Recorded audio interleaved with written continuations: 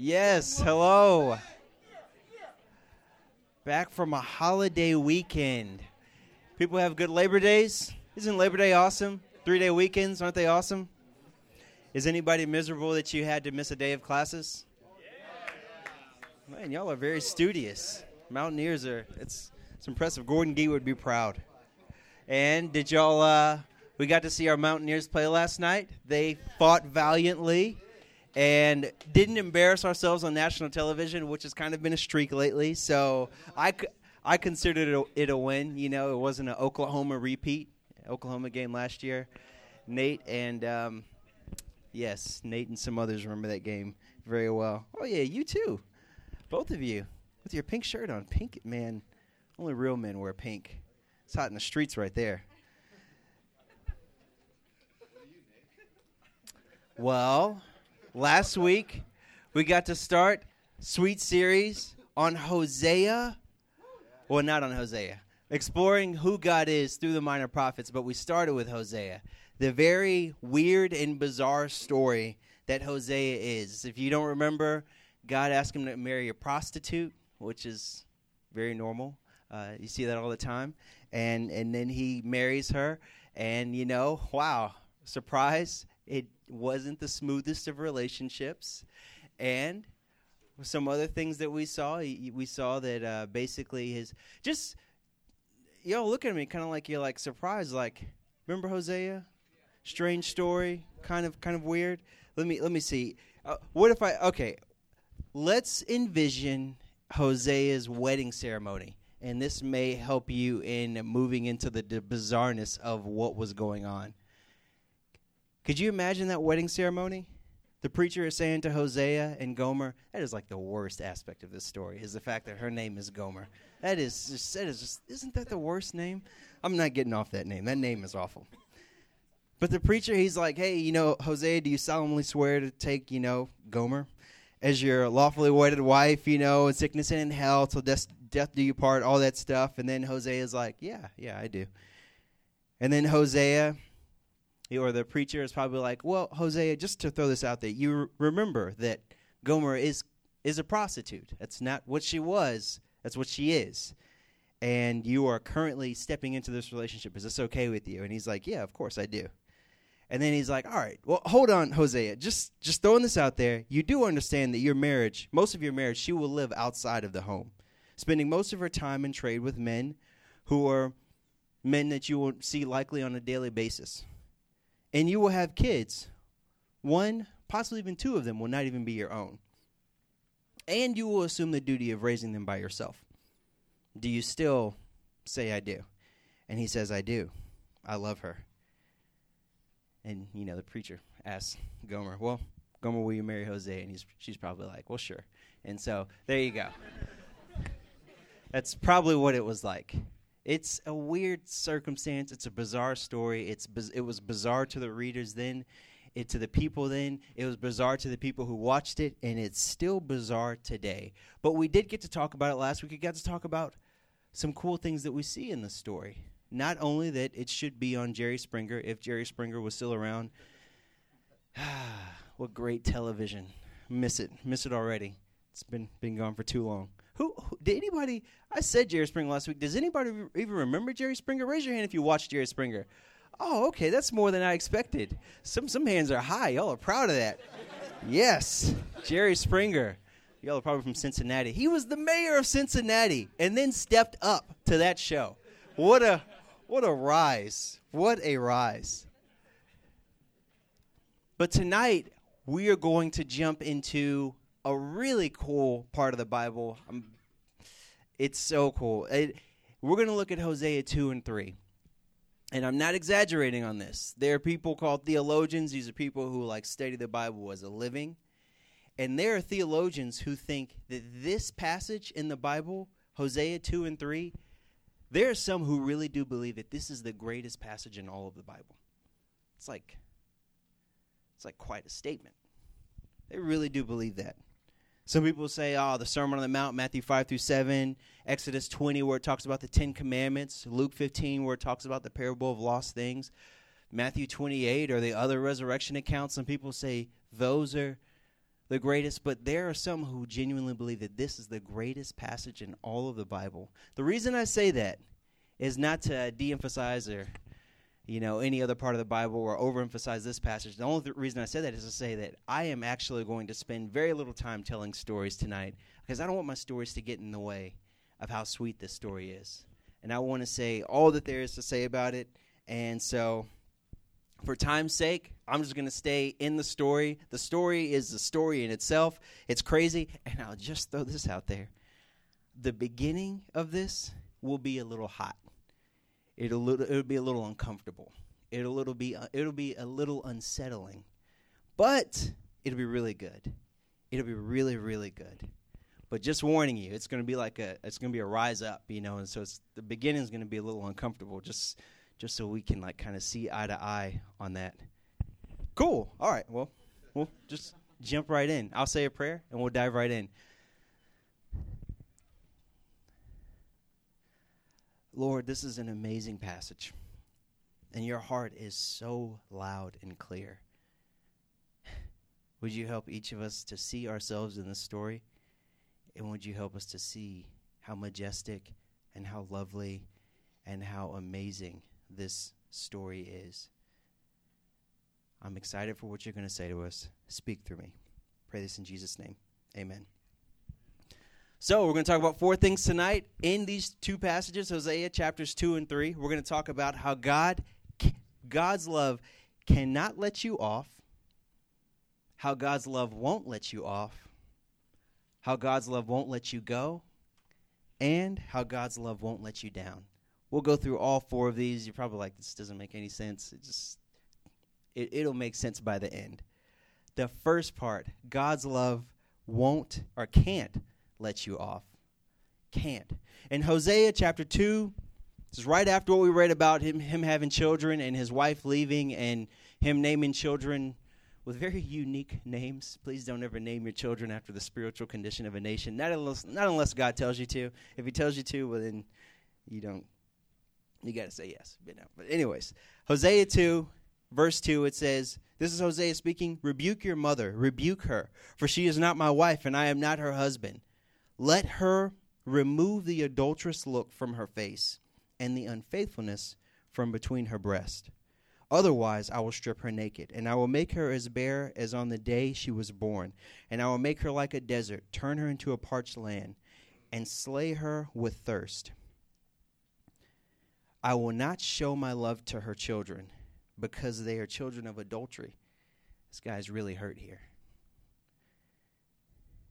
And just by the way, I said it last week. If it wasn't clear, he is not sure. He is certain that all of those children are not his. Like that wasn't. I wasn't just like reading too much into Scripture. That's really what it says. He didn't know all these children were his. It's crazy. Verse 5, it says, their mother has been unfaithful and has conceived them in disgrace. She said, I will go after my lovers who give me food and water, my wool and linen, my olive oil and drink. Did you catch that? She basically is saying, like, it's not only pleasure that I'm seeking, but also my lovers give me stuff, and that's what I love too. Like, she is not, like, whatever the reason is, we don't know completely the reason, but it's not too different from you and I. Like, we go and we choose other things outside of what we know to be best because of pleasure, I don't know, because of stuff, because we make a big deal out of recognition or affirmation, or we make a big deal out of, like, it's just a lot of different things. Sometimes we're in college, or y'all are in college. I'm not in college anymore. But in college, people make grades everything. They make that ultimate. Or they make the pursuit of the future career that they hope to have. You see that a lot, people making that the most important thing. Whatever the reason is, she has done this to her family and to Hosea. Bless you. And she has hurt everyone. And the first thing I will say is this. What she is doing is she is sinning. And the easiest way that I could define what sin is to say that sin is selfishness. That's the easiest definition that there is. Sin equals selfishness. Sometimes selfishness plays out in me doing what I want over what I know to be right. Sometimes selfishness plays out in me missing what God's best for me is. He has something that he wants me to do, a certain way that he wants me to live, and I settle. I go the other way. Sometimes it's simply just destroying peace, destroying the shalom. We talked about that last week, that God has set for everyone, disturbing that peace. Sometimes it's just introducing chaos into a situation, but it's choosing myself over what I know to be right. And you see this with her. She is choosing going outside of the love of the marriage commitment that she made, no matter how strong or weak that commitment was. It was still a commitment. And she is choosing those lovers over her family. Why is this sin? Because in the Bible it says in Ephesians 1:4, it says, "For God chose us in him before the creation of the world to be holy and blameless in his sight in love." The main thing that verse tells me is that there's a destiny for each and every one of us. He has expectations for you, and these expectations are for what's best for you. It's not just what he wants, but he is trying to give you the best possible life today. And sin kind of goes in the opposite of that. The easiest way I like to think of this is sin is kind of multiplying by zero in my life. Sin always leaves me with nothing in the end. No matter how much I gain at the beginning because I do something the wrong way in order to get whatever, it doesn't pay off. You know, I could choose to cheat, I could lie, I could steal, I could desire what other people have. I could go and make my girlfriend or boyfriend or grades or how people view me the most important thing in my life. The Bible says that making anything more important than God in your life is sin. And it's like some heavy stuff right there. But it's real and it's true. And the way that he has set the universe, he has made it so that when you sin, it's not breaking some arbitrary law. It is literally you going against the very basis of what, like, to sin is to go in the opposite direction of a thriving life. That's the simplest way I can say it. If you go the opposite of what God wants for you, you will not thrive. It may be soon or it may be later, but it'll lead you to destruction. I like the way a friend of mine, his name is E. Stanley Jones, he's a missionary. Some of y'all know him, some of y'all like him. He says this really well. He says, when we sin, we do not break the laws of the universe. We break ourselves upon the laws of the universe. When we sin, we do not break the laws of the universe. We break ourselves upon the laws of the universe. Think of it like this. Because I remember the first time, or actually like the first 6 times I read that, it didn't make any sense to me.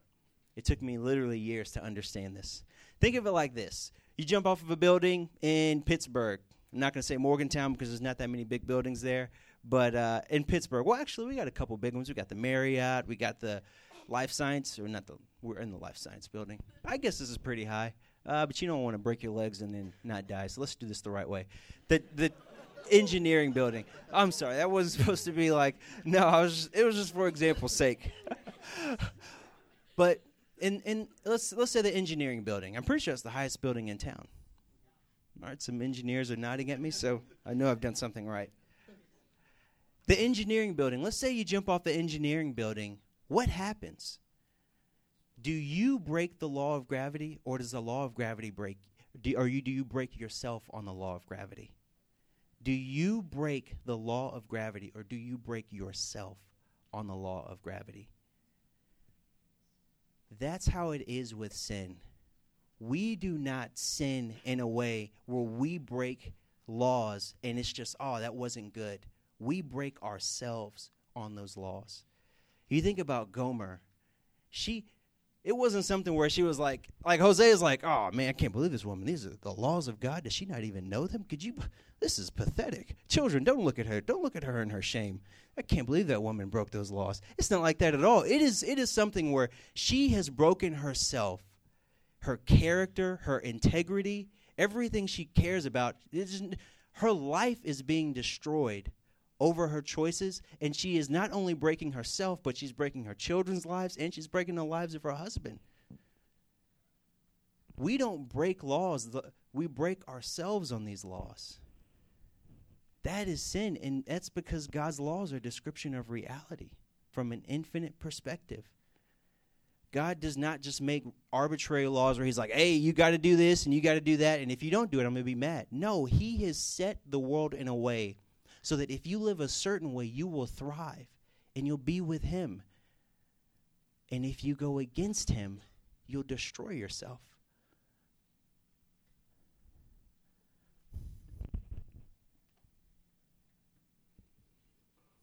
You know, one other thing that kind of sucks about this is that you look at this passage and it says in verse 7.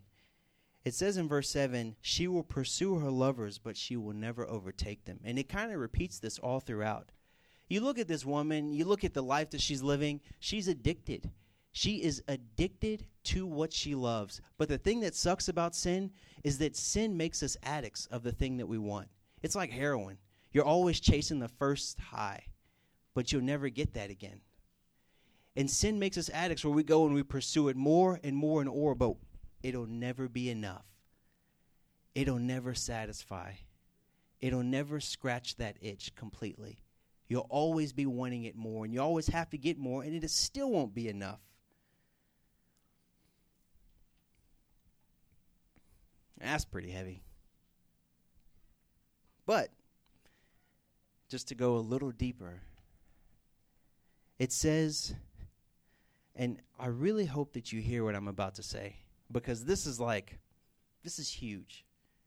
I wish I was like 17 sitting in your seat, or I wish I was 20 sitting in your seat. I wish. It took years before I got this, before this made sense. I used to really struggle with this sin stuff in the Bible. I used to read stuff in the Bible and be like, man, why does God have to be so hard on sin? Why, in a sense, why can't he let you off? Why does he have to make it such a big deal? Why does it have to matter so much to him? Why does he have to talk about it all the time? Why does he care so much about wrath? What's the deal with it? I thought you were a loving God. Why are you so consumed with wrath? And then it hit me. It was in this chapter. It was in looking at this chapter. I'm not exaggerating. It was in looking at this chapter that it became so clear. God cannot let you off. He cannot let me off when it comes to sin. He cannot deal lightly with sin. Because it says in 1 John 4:8, whoever does not love does not know God. Whoever does not love does not know God, because God is love. God is love. He does not do loving things. He is love. He's the very essence of love. Love unselfishly chooses what's best for someone. So when it says that God is loving, or that God is love, that means that he chooses what's best for you, and that's always his chief thought when it comes to you. Not how can I make you live the way that I want you to live, but how can I do what's best for you in this moment? That's his chief concern. What does it have to do with his wrath? It has to do with this. If God loves me and cares most about me and lets me live in sin and never does anything about it, then you've just proved to me that God never loved me to begin with. For God not to be tough on sin is for God not to be a loving God, because sin destroys the thing that he loves. G. Campbell Morgan, another friend of mine, he said this much better than I could. If you could persuade me that God deals lightly with sin, you could by that argument prove to me that he is no lover of lives. It is because sin reacts to destroy, ruin, shrink, devastate a human being that God can make no terms with it. The reason for God's judgment of sin is the sin blasts and spoils those whom God loves. If you could persuade me that God deals lightly with sin, you could by that argument prove to me that he is no lover of lives. If he wasn't tough on sin, then we've just confirmed that he's not a loving God. I was just hugging my daughter. She just left. She's like not 2.5 now. She's about 2 and 9 months. What would y'all say about me if y'all just saw me and, I'm hanging out with her, and then all of a sudden she just comes up to me and says, hey, Daddy, can I play on the roof? Sure, yeah. Yeah. Go play on the roof. Yeah, go ahead. Oh, hold on. You want to go play with an with a lit candle? Yeah, sure. Go ahead, Zoe. Oh, all of your friends are playing in the middle of the street? Yeah, go ahead. Y'all have fun. Oh, you want to go to the movies tonight and you're 2? Sure. Here's $5. Let me open the door for you. And there you go. Oh, yeah, sure, Zoe. Like, do whatever you want. If that's how I treated my daughter, you would not only call the police and the FBI and CPS and whomever else will listen, but you would go home and you probably wouldn't sleep that night because you'd be like, how could Jordan hate his daughter that much? How could he be so indifferent about her? How could he not love his daughter at all? If God wasn't tough on sin, he can't be a loving God. He can't be what he says he is. If you feel that tension, if you feel unsettled, or if you feel like, man, this is like just another sin talk, well, I can understand that. But the cool thing about this story is that the focus isn't the sin. The first half of this story, Hosea chapter 2, it's all about the sin of his wife. And there's nothing uncommon about that. We see that every day in many different forms and fashion. No one is surprised by sin in the world. No one really is. We see it all the time. What's uncommon about this story is everything that comes after. And that's the most important part. He can't let you off. But also, he won't let you off. And this is like, we're going up. We're going up on the roller coaster. We are going up. I can hear the ch-ch-ch-ch-ch. I love that sound. I like roller coasters. Sorry for the people who are afraid. Well, not afraid of this, but afraid of roller coasters. You could be afraid of this too, but you shouldn't be. Now, when it comes to, like, you hear this in some of your classes, there's like these big arguments over like, all right, well, when it comes to prisoners, what do we do with prisoners? You know, what do we do with somebody who commits a crime? Do we go and throw them in jail forever to make them pay for what they've done? Or do we try to rehabilitate the person? There's this struggle, rehabilitation or punitive damages. What do? It's the same struggle in the Bible. Is God obsessed with rehabilitation, or is God obsessed with paying people back for hurting him? Some people have this thought that God is about paying people back, and Hosea chapter 2 shows us that that's not the case. Hosea 2:7-8 says, she will chase after her lovers but not catch them. She will look for them but not find them. Then she will say, I will go back to my husband as at first, for then I was better off than now. She has acknowledged that she has not acknowledged that I was the one who gave her the grain, the new wine, the oil, who lavished her the silver and the gold, which used the bells. By the way, if you see how hard I'm struggling with this, then you shouldn't feel bad about reading the Bible and looking at some tough passages. Because look, if I can't even read it and I read it all the time, then surely it's okay if you read it and you mess up. Just throwing that out there so you can't, feel bad when you struggle to read these passages. They're not easy. What he is saying here is that he is going to use the pain in her life to get her to wake up, to allure her, to woo her. If you think I'm jumping too far or too far ahead of myself with that, Hosea 2, verses 14 and 15, he goes even further into it, and he says it explicitly. Therefore, I am now going to allure her. I will lead her into the wilderness. I will lead her into an unpleasant place. And I will speak tenderly to her. I will lead her to an unpleasant place, and then I will speak tenderly to her. Are you seeing what's going on here?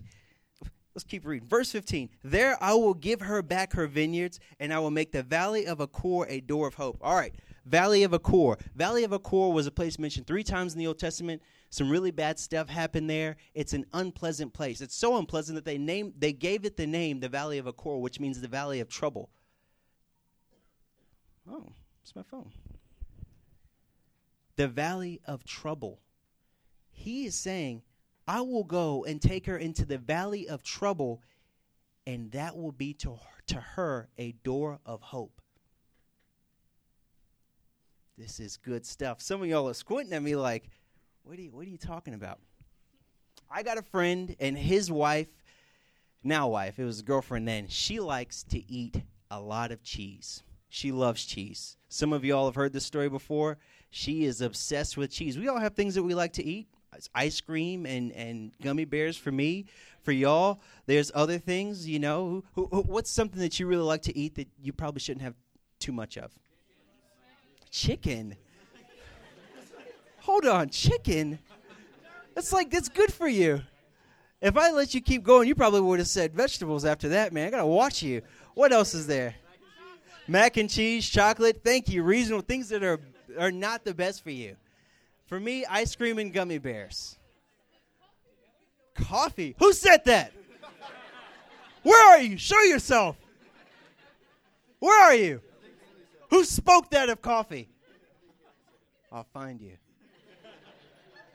Coffee. Disgusting. My friend, I was about to say his wife. Well, that is his wife. I was about to say her wife. Well, I don't know what I was about to say. Anyway, she likes cheese. She likes cheese so much that she always overeats it. She overate it so much once that she had to go to the hospital and they had to pump her stomach because she was going to die.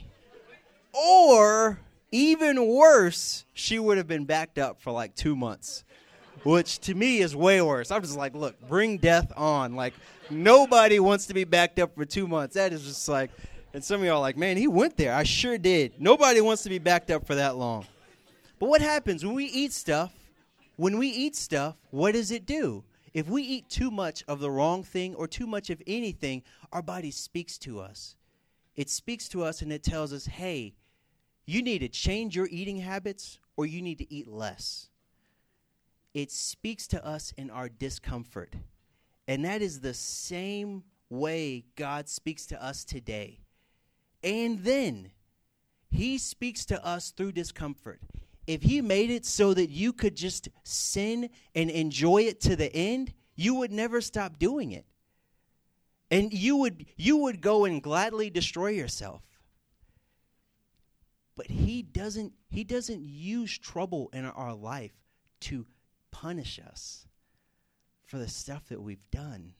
He uses trouble in our life to usher us into hope and to show us the way out. Do y'all realize how cool that is? When you read the Bible and you're like, man, why is this going on? Why is this happening? It's because he's trying to speak to these people, but not to destroy them, not to pay them back, not to be like, oh, you hurt me, I got to hurt you, which is something that we are all familiar with. He isn't like that. That's pretty cool. I don't know. I think about what C.S. Lewis says. He says it so well.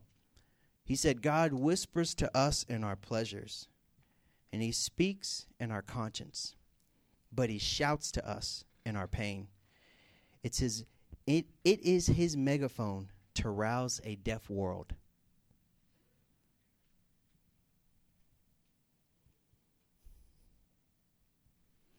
He could devote himself to pushing us down and hurting us and making us feel just as hurt as he is. But that's not who he is. His passage is telling us he's not like that. So not only can he not let us off when it comes to sin, but he won't let us off when it comes to sin. He will use it to win us, to woo us. But we don't stop there. God's love for us won't let us go.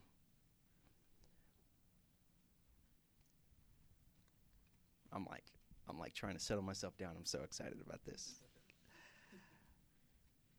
I was reading something today, and somebody was saying that these next 5 verses are like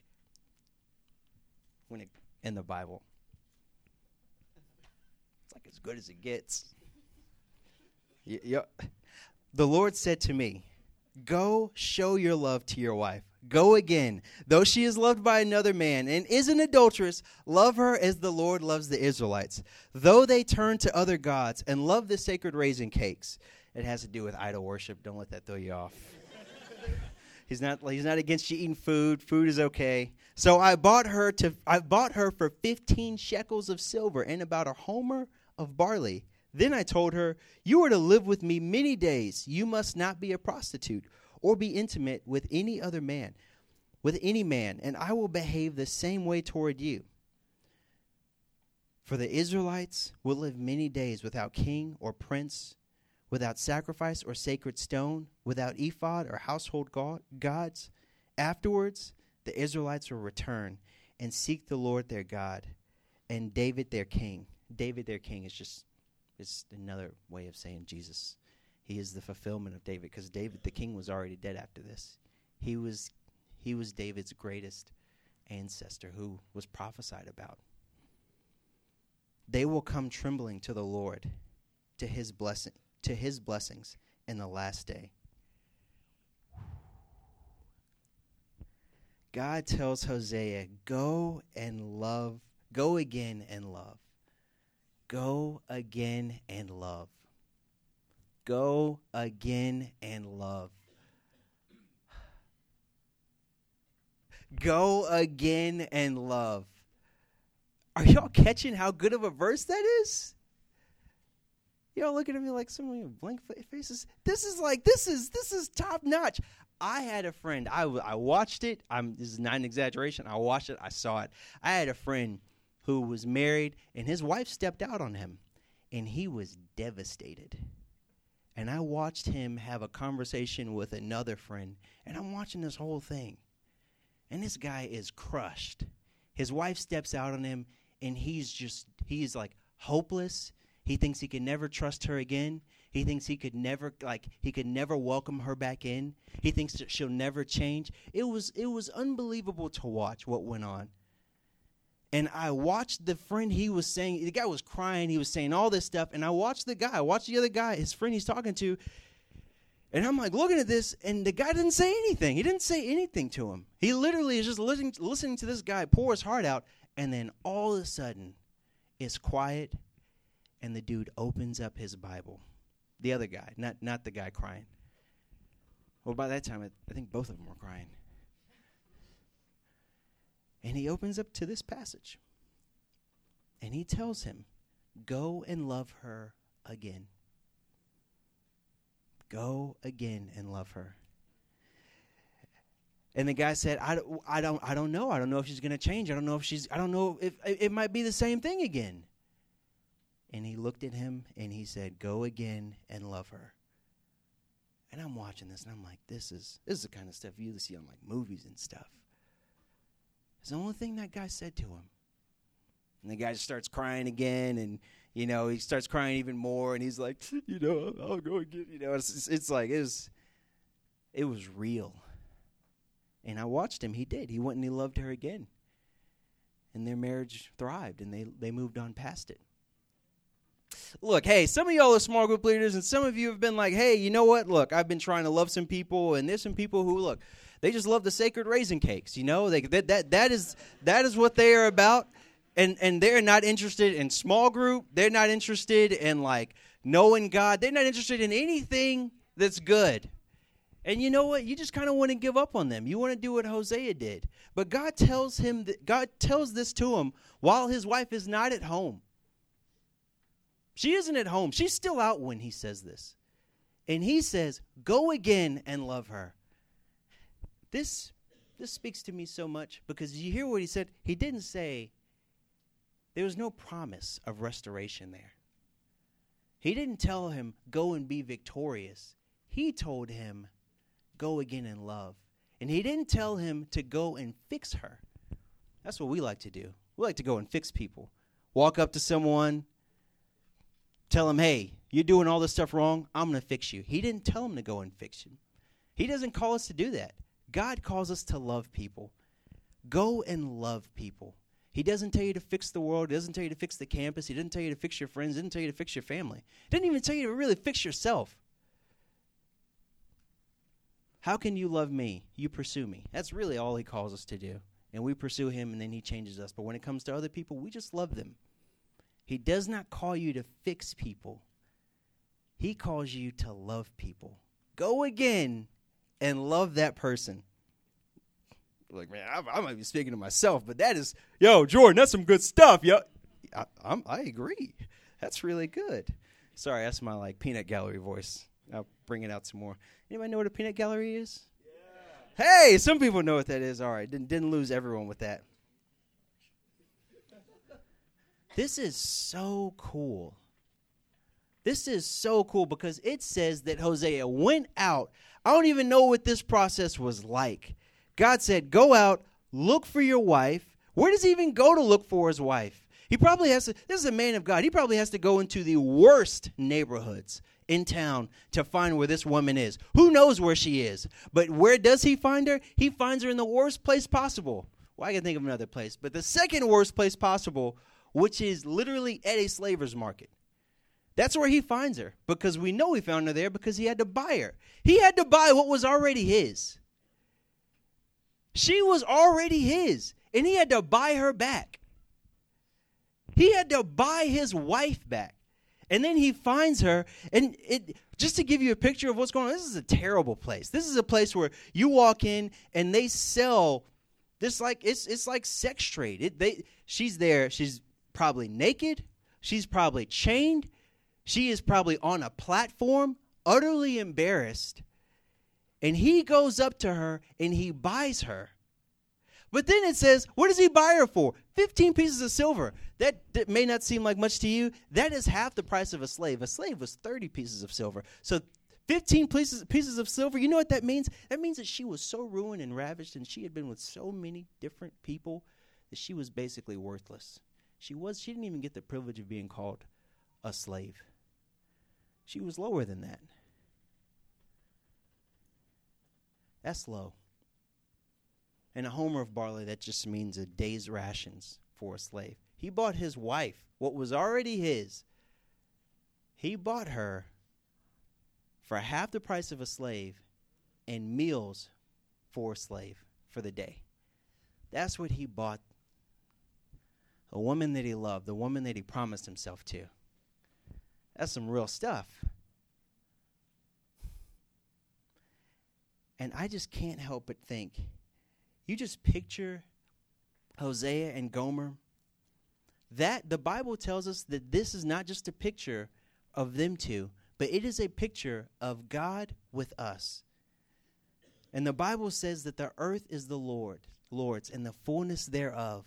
It also says that mankind is his unique possession. And 2,000 years ago, he sent his son to pay the price.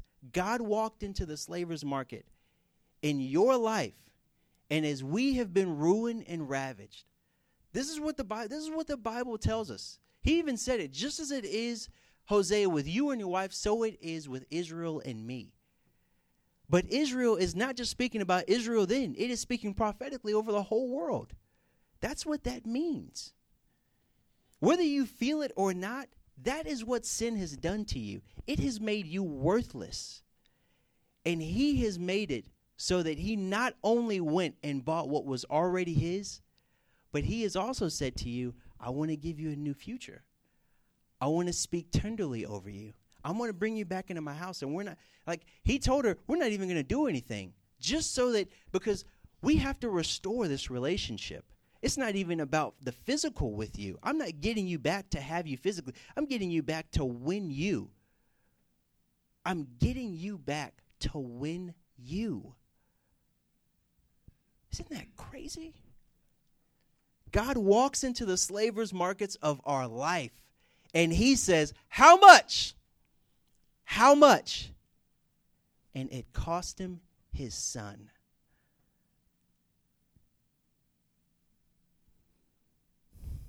Man, that'll speak. But one really cool thing about this, it says in verse 5, it's really cool. In verse 5, you probably missed it. It's kind of hard to catch. And I'm going to read it just so I can make sure that I can say this clearly. In verse 5, it prophetically speaks over our future. It says that they shall fear the Lord. Israel and Judah knew what it was like to fear the Lord, because back then, when you feared the Lord, it meant terror. Fear equals terror back then in the old system. But then it's because, and they knew this because they couldn't keep all the 10 Commandments. They couldn't be perfect. No one is perfect. No one has been able to be perfect. And everyone was ashamed when they approached God. But he is saying there will come a day, he prophesies, where Jesus will appease the wrath of God. And the fear of in those days, in the latter days, will not be fear over how we are not good enough. It'll be a fear because we are afraid of God's goodness. We will be before a God who is so good that we won't even know what to do with ourselves. Lord, you would love me after I sunk that low? Yes. You would pay that much for me? Yes. You love me even more than Hosea loved his wife? Yes. You had Hosea's life be ruined and wrecked just to communicate to me how much you love me? Yes. What we will fear about the Lord is not terror over how good we aren't. It will be terror over the fact that I am in the presence of someone I do not deserve to be in their presence of. This was not fair to him. No one likes when you don't get what is fair, what you were owed. You don't even have to teach someone to get mad when something unfair happens to them. And he goes and he takes what we deserved. He takes the cross that we deserve, and he takes that on himself so that he can buy us back. The band can go ahead and come back up. Pretty much done. But for anybody wondering, you did notice that there's one more section. As the band makes their way up, I don't need a lot of time to say this. God's love for you in this passage makes it clear that he won't let you down. It says in chapter 2, verse 19, it says, and this is before he says, go again and love this woman. It says, God is saying, I will betroth you to me forever. I will betroth you in righteousness and justice and love and compassion. I will betroth you in faithfulness, and you will acknowledge the Lord. You will acknowledge the Lord. The coolest thing about the Bible to me is not just that it tells me some really cool things about how I ought to live my life, but it also gives me the power to taste those things and to have them. He is not just the God who wants to show you how much he loves you. He promises you the power to literally be like Gomer in the sense where however bad your past was, he can transform you. He can bring you back into his house, and he can give you a new future and a new destiny. He can free you from some of those things, some of those addictions, some of those things that we love more than him. He can make it no matter how many times you've tried to quit it. He can make it so that you can literally be free of it. And I've tasted this. I don't just read this as someone who's like, oh, that's a pretty good idea. I'm going to try it. I've seen it in my life, and I've seen it in the lives of others. He can bring you into his house, and he can nurse you like he did Gomer, and back into relationship with him, back into freedom in your own life. He can do that for you. Some of us need to taste that power tonight. Some of us are here, and we've just been outside the house. We've made promises to Hosea. We've made promises to God, and we've kind of left the house a little bit. We're kind of enjoying the raisin cakes and the new moon festivals and all the weird things that she was into, but we're kind of liking those things more than God right now, and we kind of need to be free, and we need to confess that to him because he's not interested in us just being good people in name. He wants you to really be free in your own life. And some of us have never really let ourselves be in his house. Some of us have never really taken those steps towards him. And tonight is the night. What else does God have to prove to you about how much he loves you? No one in this world will love you like this. No one will go this far. And the Bible tells us that he goes much further than this. And he does it in many different ways to speak to you how much he loves you. And some of us just need to try again.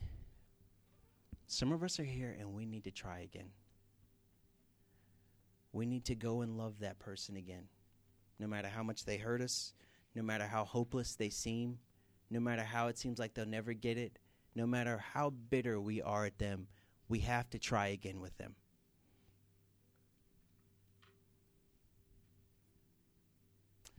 Let's pray.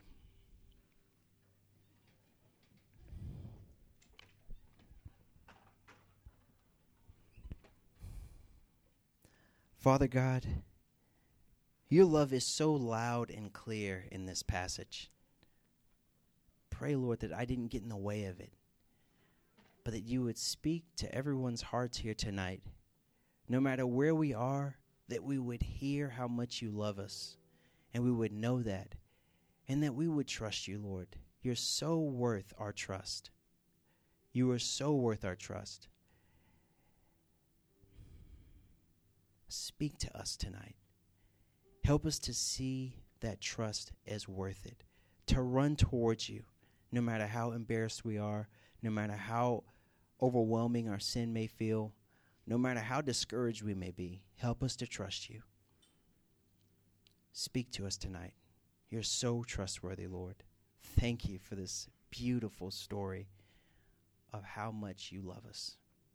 Pray this in Jesus' name. Amen. Y'all can go ahead and stand.